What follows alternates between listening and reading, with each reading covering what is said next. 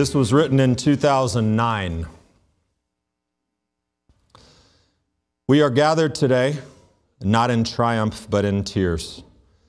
Nothing that happened in Gaza needed to happen.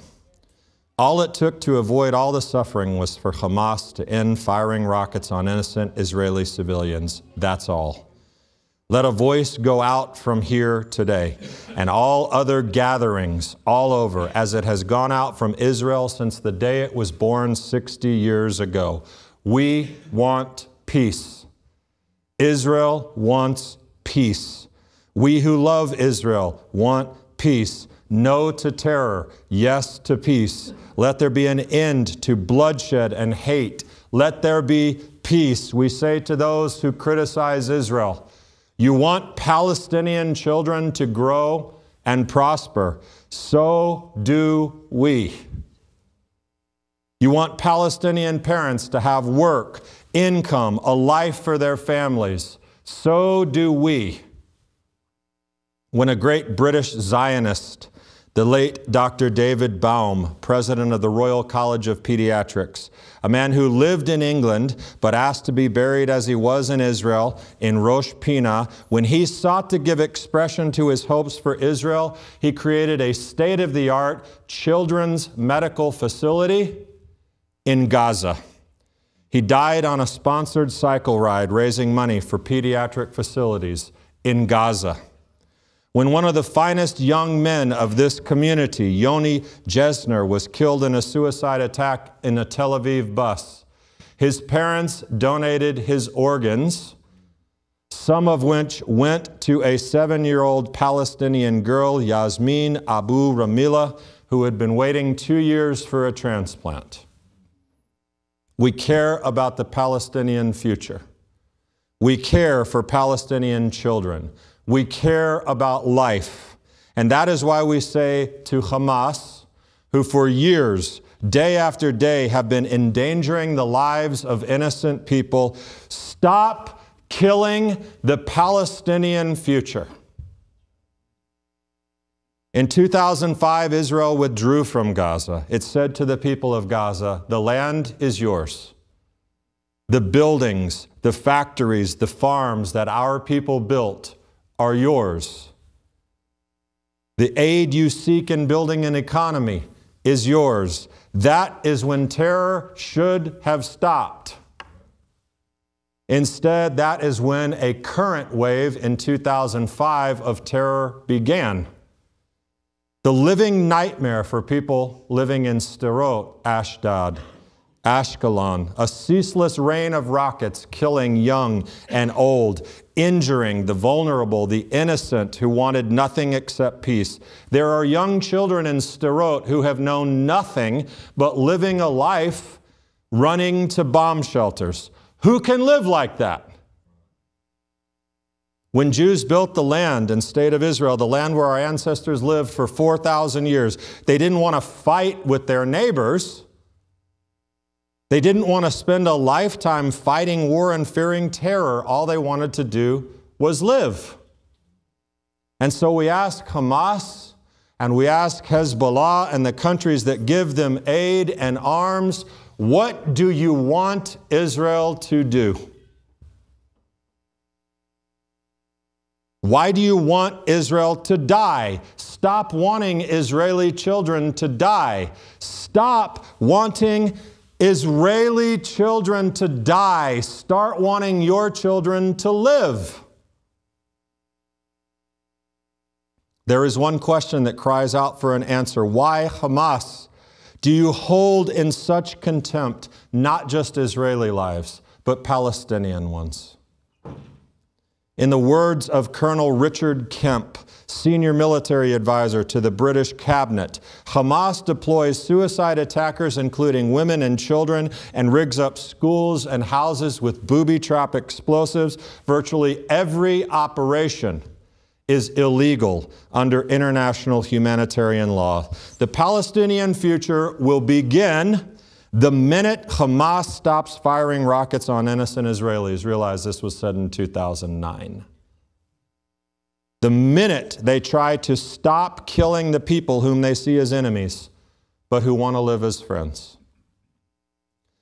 The minute they stop endangering the Palestinian people by pursuing a policy that is destroying the Palestinian future, just say 3 words: yes to peace. And a day will come when Israelis and Palestinians, Jews, Muslims, Christians, the people of Sderot, the people of Gaza, will live together in peace, no longer fighting one another, but helping one another to live in freedom and in dignity. That day will come. It could be 100 years away, or it could be today. It's up to Hamas and the countries that give it arms. And for the sake of Palestinian children, Israeli children, let it be today. But meanwhile, we say, believe, beloved God, the God we worship, the God of life who told us to sanctify life. Al-Rahman in Arabic, the God of compassion, the God of Avraham, Ibrahim, the father of the 3 faiths. Show us the way to live your way, the way of salam, the way of shalom, the way of peace.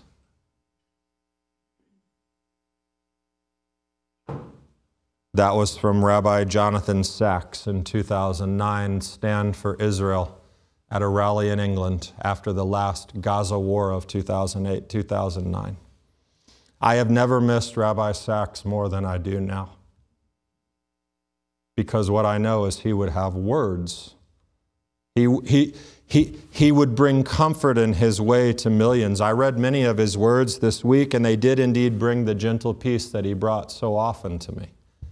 And yet, I imagined, how would even he respond to what's happened? I don't need to remind anyone of the dismembered babies and the soldiers' raped women, tortured and burned bodies of innocent civilians, prisoners, orphans, hostages, traumatized children who may never recover from what their eyes have witnessed. What would his reaction be, I wondered, Rabbi Sacks, to such a tragic loss of life? He devoted the majority of his post-rabbinic chief rabbi of England, he devoted the majority of his later life to ecumenical discussion, to having people of different faiths getting along, promoting peace, to building tikkun olam, repairing the world by removing religious hatred and bloodshed. He was an advocate for everything diametrically opposed to what happened on Simchat Torah last Saturday. We had no idea last Saturday what had happened. We continued to celebrate with joy, and that was incumbent upon us to do. Since then, much has been realized. I asked, what would he say? How would he feel? Which is part of a deeper question I have been asking myself. What should I feel? As a leader of a community, how should I be leading? How should I be encouraging? How can we as a community feel about this? I attended events to find answers. I went to Atlanta last Tuesday night, 3,500 people, primarily Jews, as you might expect in a large Jewish community, celebrating, shouting. It was sad, but it was, we're not taking any crap. Am Yisrael Chai, and yelling and flags and wonderful and like celebratory, right? We're going to win. That felt good, but then I asked, well, what will we win? And Wednesday night I was in Macon for another rally at the temple downtown between the 3 Jewish, traditional Jewish communities here. It was a very different feel. Prayer mixed with sort of sadness. Stories from people I knew. The rabbi downtown lived and worked in Sderot as a teenager and had lived in the South and been in kibbutzim there, and was recalling what it once was and now what it was. And it was sad and tragic, and he was wondering, how could it ever have gotten to this? And yet we must hope that God will once again rescue us, and I understood that. But is it enough to pray and mourn? What are we supposed to do? Like, what are we supposed to feel? Even in those events, I still didn't know how to feel. I knew what I feel. Do I hate them for what they've done to my brothers and sisters? Do I wish to see these Palestinians dead because they killed us, my people? My future generations died that day. Children, babies, generations died. There's a part of me that does hate them for this and everything that they stand for. What do I do with that? And I read a post on Shalom at Home from a young woman I perceive named Rael Benani. I don't know where Rael is from. But she wrote, "Hi everyone. I hope that you're all well and your family are safe." Shalom at Home, for those who don't know, is our online community where the worldwide family of Shalom Macon gathers and talks and supports, and I'll tell you something else about it later. But Rael wrote, "Hi everyone, I hope that you're well and your family are safe. I want to share with you all that since Saturday news about Israel, I started kind of like having some anger. I was very disturbed. I couldn't pray properly. I didn't feel sorry for any Gaza residents, but yesterday I realized that Arabs are in real distress because of what these Hamas people caused to both. However, I don't care if any of these Hamas people die. I don't feel love or sorry for their wrongs in result of their blindness. I don't know. It's just me," she said. Kelly responded and told her it's normal. These feelings are unavoidable when we see the brutality, the evil that humanity is capable of. You know, something started to click for me. It's normal, she said. Is that true? That is true. Have you read Ecclesiastes 3 recently? We were reading it during Sukkot. It's the book that we read during Sukkot, which says we had actually just finished Sukkot when this happened and had been reading Ecclesiastes. You know what chapter 3 says, right? The famous song of the birds. There is a season, time, whatever, I can't remember the tune. A time to love, a time to hate, a time for war, a time for peace. In this verse, that word hate it's metaphorical. It's not necessarily a call for personal animosity or hatred. The Jewish perspective on this emphasizes the balance of life. These times happen. Balancing love and hate highlights the duality of emotions and experiences that we naturally have. It recognizes there are moments in your life when you may experience such negative emotion, such disapproval, opposition, even anger, even boiling hatred that you might feel. In this context, it doesn't, as I said, mean personal animosity, but these I don't even know, moments of conflict. The prior verses to that, there's a time for everything, right?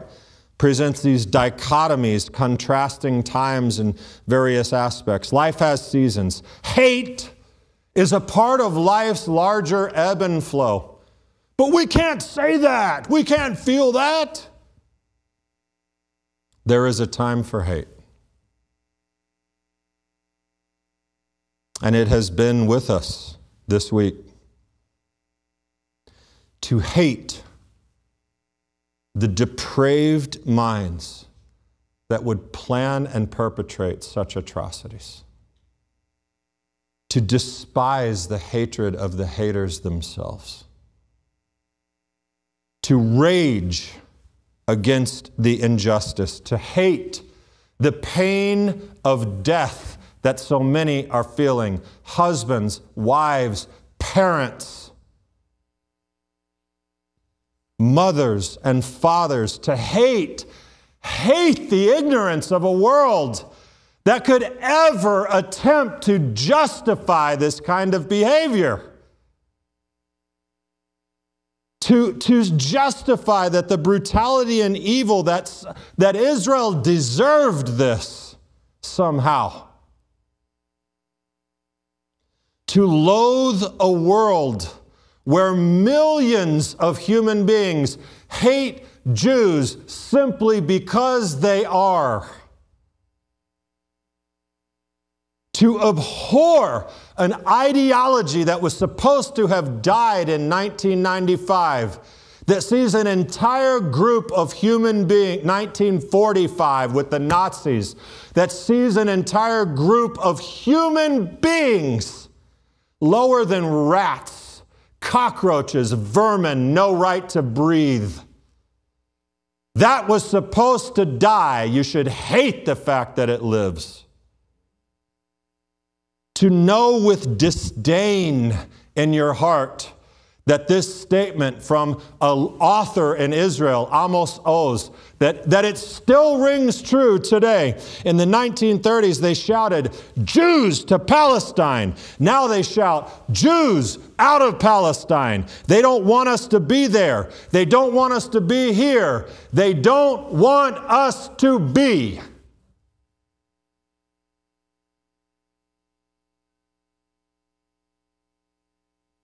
And something else to hate. Apathy. You know, apathy was one of the sins of the golden calf. You don't talk about it. But the rabbis, the sages teach us that one of the great sins of the golden calf was that all these people are around and no one stopped it.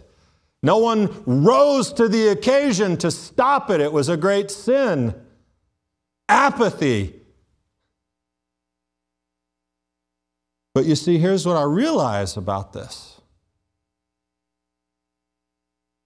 What happened in Israel for so many people here and around the world is not real. It's something that happened across the world with those people who are always fighting. It's just the Arabs and the Jews. Ugh. There was a prayer vigil downtown, I told you, Wednesday night. It was not empty, but it was not in any way what I expected. When Eitz Chaim, when the synagogue shooting occurred in Pittsburgh, the place was packed out the doors. There was standing room only. The whole community, everyone was there. When recently anti-Semites burned an effigy outside the temple and put anti-Semitic literature in people's neighborhoods, the community was in an uproar. They were mad about it. They were supporting the Jews. And, this vigil was lightly attended. There were a lot of that Jewish community there, and thank God for Shalom Macon, there were some Gentiles there who stood with Israel. But it was relatively light. It's something that happened over there, but we don't have that luxury. You are the people who consider yourselves grafted in. This is, in a sense, your land too. It is the land and the people of your Messiah.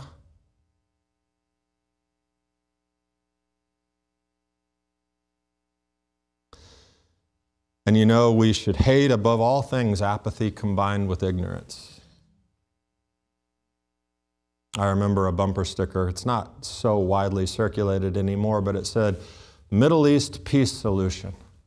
You may remember this. Middle East Peace Solution, : nuke them all, let God sort it out. For many people, I'm afraid that is the underlying feeling. These people are savages. They're barbarians. Just let them kill each other. I do realize that the world has been in an uproar about this. I'm not negating that. It's been incredible. For 1 week, 1 week to see the world stand with Israel. It's such a strong feeling. But by yesterday, I'm beginning to see it.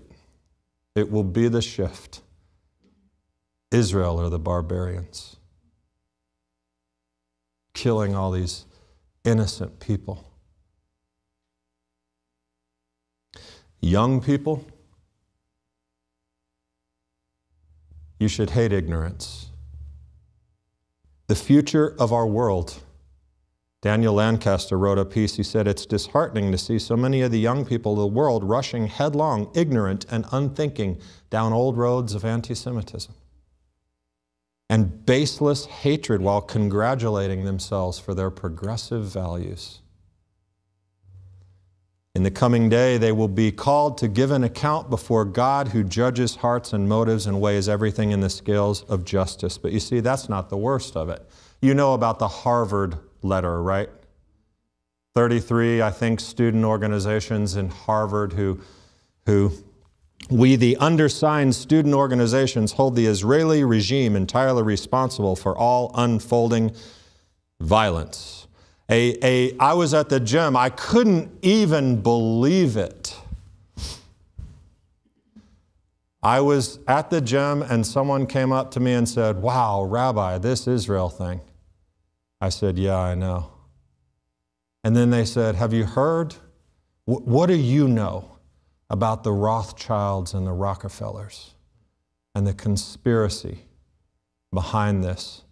Are you aware of this? There is a far-right, radical, I don't even know what you call these idiots, far-right conspiracy theory that the Rothschilds, an influential Jewish family who supposedly owns the world from every back room, working with the Rockefellers, another family full of money who's working within the deep state, organized this, and Israel went along with it. So it's a big conspiracy for money. And somebody came up to me and asked me about it in the gym, and I was like, unbelievable, man.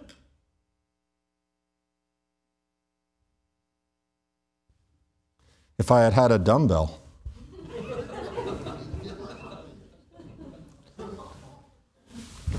Dumbbell? I'm just kidding. It hurt. It hurt my heart. You see, in this Harvard thing, I hate that. I hate it all. I hate it all. And take comfort, I'm not going to turn this into a message about loving your enemies. But the question I've asked, though that is an instruction clearly from our Master, the question I've asked, we do have hate. Apparently an appropriate and even biblically condoned hatred resides in my heart at this moment. What do we do with these feelings, though? How can I be a disciple of Yeshua with these unresolved feelings in my chest, in my core, when Leviticus 19:17 clearly says, don't hate a brother in your heart? Now, that's talking about your fellow brother, not the one who cut off your kid's head. But it still says, I understand what the verse means, but I want to point something out. There is a time to hate. There is a time for battle. There is a time for war, for anger. And while many of us are there, I hope you're there on some level. I hope that everyone who is hearing this, who has seen this, who is a part of it, I know the rest of the world is apathetic and maybe ignorant, not by their own fault even, but I hope this has taken up some residence in your heart of a feeling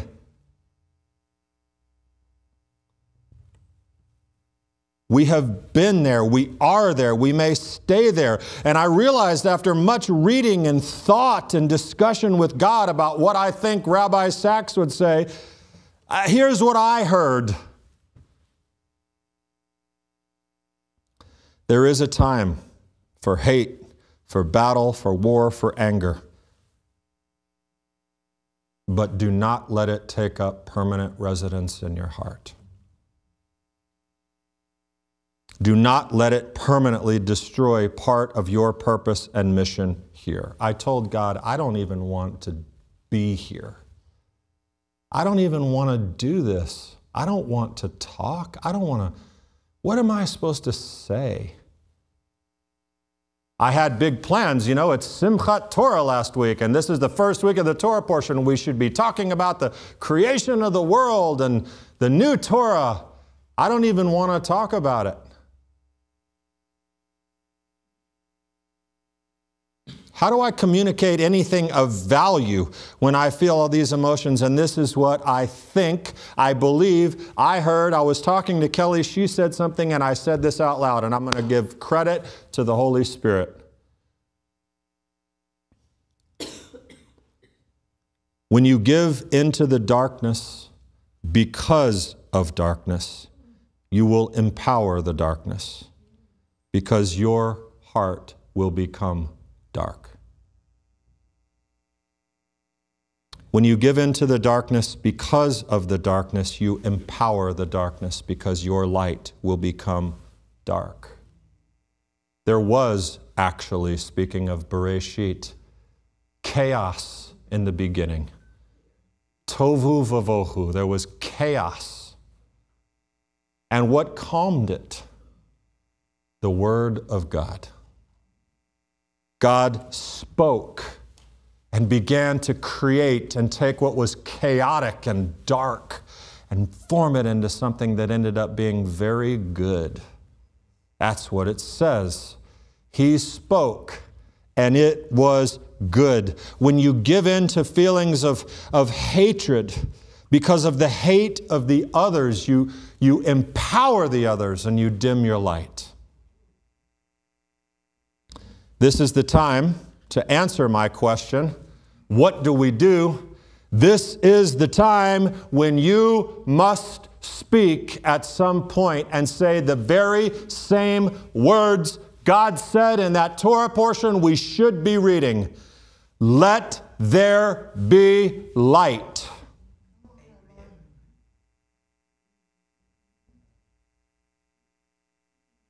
Which takes me back to Rael Benani's post on Shalom at Home. And thankfully to my wife's perspective and others who posted there who helped me see. Kelly wrote, Rael, you are completely normal for having those feelings. It's like a roller coaster of emotions from day to day. I too go back and forth because of how I feel about the hurt and the sadness and the anger are so intensely deep. But for me personally, I've stopped trying to see the horrific videos.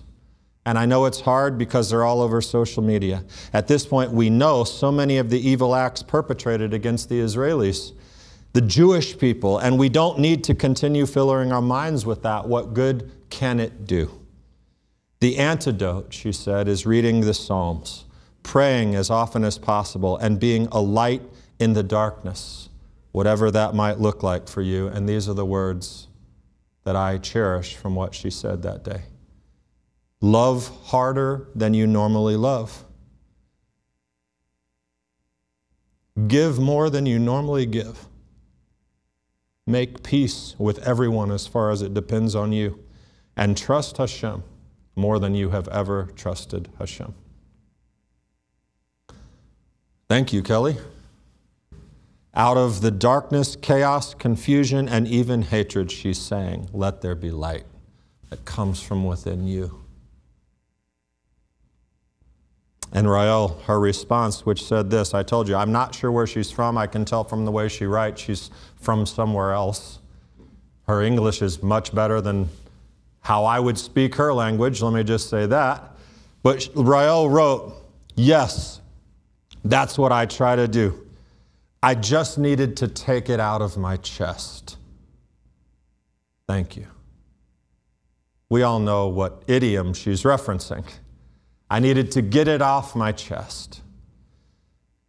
But her version speaks to our situation here today. It's perfect. I just need to take this out of my chest to confront the reality of tragedy, of loss, of despicable, wicked, and evil, and we hate it, but it is not our fate to hold it there forever. Instead, I need to get it out of my chest. It is not our fate to accept what this is permanent. That is not the Jewish way. We have to take it out of our chest. Here is something else that Rabbi Sacks wrote, and I have so much to say, and I want to condense some things down, but these words, I want you to just hear them. Tragedy belongs to a world in which there is no such thing as an inexorable fate. That means a fate that is impossible to stop. Tragedy belongs to a world in which there is no such thing as an inexorable fate, what the Greeks called moira. That is a mindset wholly alien to the Hebrew Bible. In Judaism, there is no prescripted ending, no inexorable fate, because we are not merely actors. We are co-authors of the script. We do not know in advance what the next scene will be because it depends on us. We can choose. An opera can be tragic, but life itself cannot if you believe that there is human freedom, that we can change, that we can act differently from the way we did last time. And as agents, not merely actors, we face a constitutively unknowable future. Unknowable because it depends on us. That's why in Judaism there is no word for tragedy, because the story has not ended. Life is life. It is not art. Am Yisrael Chai, we feel darkness, we recognize it, we confront it with light. The Rebbe, another Rebbe I greatly admire, Rebbe Menachem Mendel Schneerson, before the Yom Kippur War in 1973, he was begging them, don't give away Egypt. Don't do that. Don't do that. And they did. And they moved the weapons closer, and that was the start of the Yom Kippur War. And he had for months been trying to get people to pray, and he asked that all the children in Israel would come a month before the Yom Kippur War broke out, that they would come to the Wailing Wall and that all the kids would pray, because he sensed that something was happening. And it happened. And you know what he did? He didn't say, I told you this was going to happen. I can't believe it. All these people died because of you. I can't believe it. You know what he did? He went and encouraged them and said, we must have joy. A defeated army can never win. And he spoke and preached and taught them about joy. A battle cannot be won with tears, he said. You go in strong, courageous, positive, despite everything that happened up to that point. You be filled with the faith that God will be with you. And I look to my ultimate favorite rabbi for answers. He is the one who also said, don't hate your enemy. And he also said, turn the other cheek. But he said this, how blessed are those who make peace, for they will be called sons of God. How blessed are those who are persecuted because they pursue righteousness. How blessed are you when people insult and persecute you. You are the light for the world. The light for the world. A town built on a hill cannot be hidden. Likewise, when people light a lamp, they don't hide it. They don't cover it with a bowl. Put it on a lampstand, so that it shines for everyone. In the same way, let your light shine before people, so that they may see the good things you do and praise your Father in heaven. Here's the instruction. And I'm taking it right from Daniel Lancaster, from the little piece he wrote, because I appreciated it. Show yourself to be a disciple of Yeshua by adding an additional mitzvah of chesed, an act of loving kindness. to your daily routine. Show kindness to strangers. Treat everyone with dignity. Encourage one another to persevere in faith. And pray also for your enemies. Bless and do not curse. In this manner, we too go to war on behalf of Israel. That's the Jewish perspective. We fight for them from a distance by doing good from here. It's hard, actually, to think about that. But I assure you, probably not one of you is going to encounter a Hamas terrorist. You're not going to be confronted with that challenge. But you have the opportunity. You have the opportunity. Now, unless you're listening to this from Israel, you're not going to see anyone from Hamas. But this proverb has always been such a difficulty, and it's even more difficult now. If your enemy is hungry, give him bread to eat. If he's thirsty, give him water to drink, for you will heap burning coals on his head, and the Lord will reward you. But you see, the Lord rewards the world, actually, when you choose to do good. It is, I'm not going to get too weird on you here, but let's talk just about positive energy. The world is consumed right now with just such a heavy, negative weight of energy. Every good deed you do is a light shooting through the darkness and out of this smothering, cloud-covered evil. Everything you do is a light, its own rocket, if you will, of good.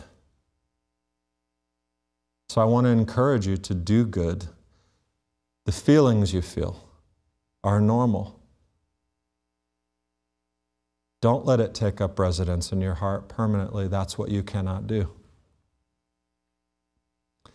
We must, as my wife said, love harder than you normally love, give more than you normally give, make peace with everyone as far as it depends on you, and trust Hashem more than you have ever trusted. Let me close with this. I want to be very, very clear about something. For those who have lost loved ones, spouse, children, parents, if you're hearing this, please know that I am not dismissing in any way the hatred that you feel in your heart. And that I have no right to speak to you about this. But I am speaking to you. Also, I think the most, and I promise I'll wrap up, but I saw a video when I was in Atlanta.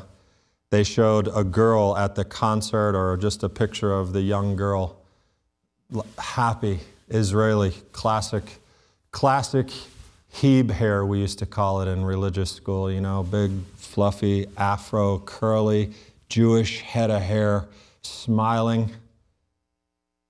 And then the next picture was a video,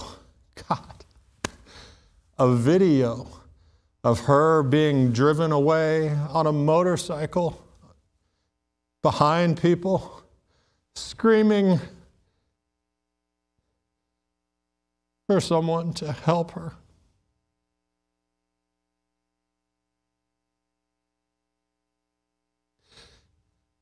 And I thought selfishly, if that was my daughter, my God, what would I do? What would I do? And there's nothing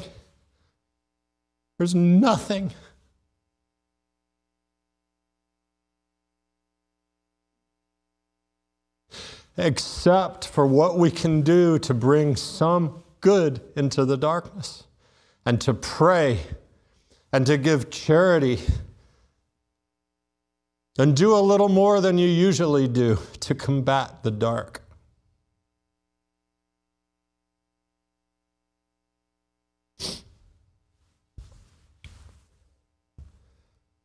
This is a message for those who stand beside and behind Am Yisrael, Beyond the prayers and the donations, Shalom Macon is donating. I told you, Shalom Macon is praying Tehillim. There's a prayer vigil that's going on Shalom at Home all the time, where community from around the world are sharing what Psalms they're praying for Israel. Some to pray, Psalm 20, Psalm 22, Psalm 69, Psalm 150, traditionally said in times of distress.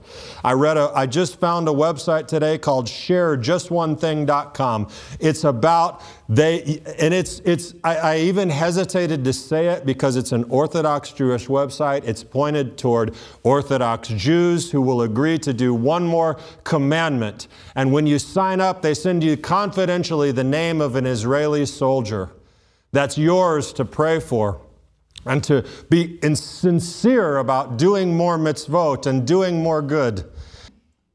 Just say, yes, I'm going to do more mitzvot. I understand it. I'm a Messianic Gentile. I understand Torah. I understand what it means to say the Shema. I understand what it means to celebrate with intensity a Shabbat this week, to study 20 minutes, to do some good. So I tell you about it. And it's in your court what you want to do. But I guarantee you, when I'm out of here, there will be in my inbox an Israeli soldier's name who comes before my mind. We have a list of our people, our friends on Shalom at Home who have kids and their names are there to pray for. These are all the good things, but we must love harder. And here's the last thing, I promise you, I've heard this question. Another person at the gym. Should I pack my bags? Is this it? Is this when Jesus is coming back? It looks like all the pieces are coming together, the timepiece of Israel. I'm waiting to hear the final shofar. Is this it? Is Jesus coming back? It's the wrong question.